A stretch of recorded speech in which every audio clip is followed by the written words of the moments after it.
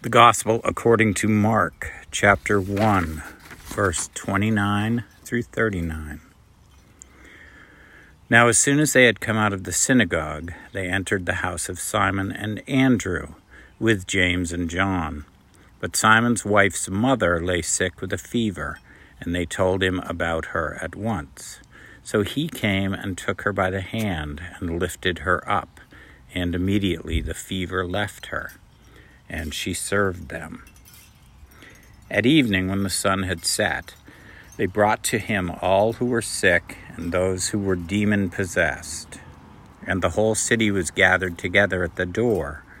Then he healed many who were sick with various diseases, and cast out many demons. And he did not allow the demons to speak, because they knew him.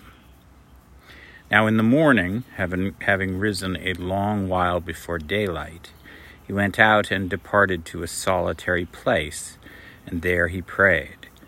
And Simon and those who were with him searched for him. When they found him, they said to him, "Everyone is looking for you." But he said to them, "Let us go into the next towns, that I may preach there also, because for this purpose I have come forth." And he was preaching in their synagogues throughout all of Galilee and casting out demons. Thus is the word of the Lord.